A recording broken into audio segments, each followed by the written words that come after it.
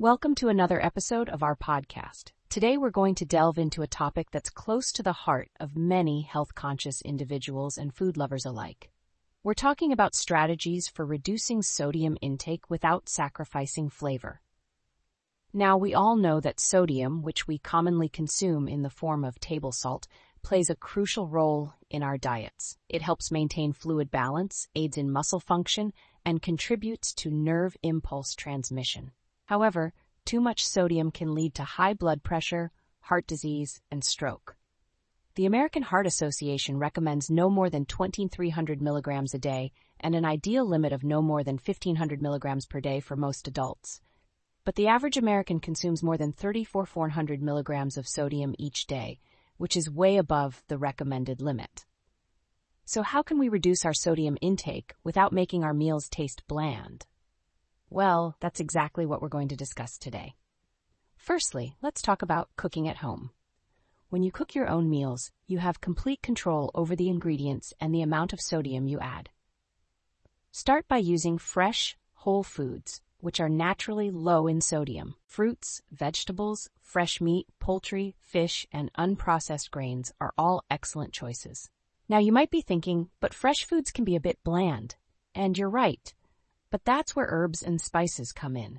They can add a ton of flavor to your meals without adding any sodium. Try experimenting with different combinations of herbs and spices. For instance, rosemary and garlic can make a delicious rub for chicken, while cumin and chili powder can give a kick to your homemade chili. Another great way to add flavor without adding sodium is by using citrus juices or vinegar. The acidity can help enhance the natural flavors of the food. For example, a squeeze of lemon juice can make a world of difference to a piece of grilled fish or a salad.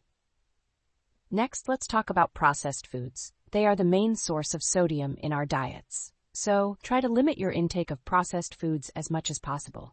If you do need to buy processed foods, look for ones that are labeled as low sodium or no salt added. Now, let's move on to eating out. It can be a bit tricky to control your sodium intake when you're eating at a restaurant, but there are a few strategies you can use. First, ask your server about the sodium content of different dishes. Many restaurants now provide this information. Second, ask if the chef can prepare your dish without added salt. Most restaurants are happy to accommodate such requests.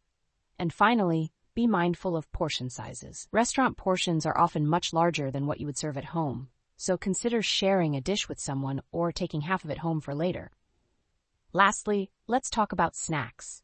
Instead of reaching for salty snacks like chips or pretzels, try snacking on fresh fruits, vegetables, or unsalted nuts. They are not only lower in sodium, but also packed with other beneficial nutrients. In conclusion, reducing sodium intake doesn't mean you have to sacrifice flavor.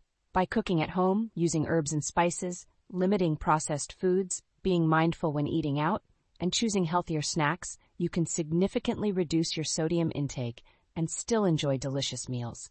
Remember, it's not about completely eliminating sodium from your diet. It's about finding a balance that allows you to enjoy flavorful food while also taking care of your health. Thank you for joining me today. I hope you found these strategies helpful. Stay tuned for our next episode, where we'll continue to explore more ways to live a healthier lifestyle. Until then, take care and eat well.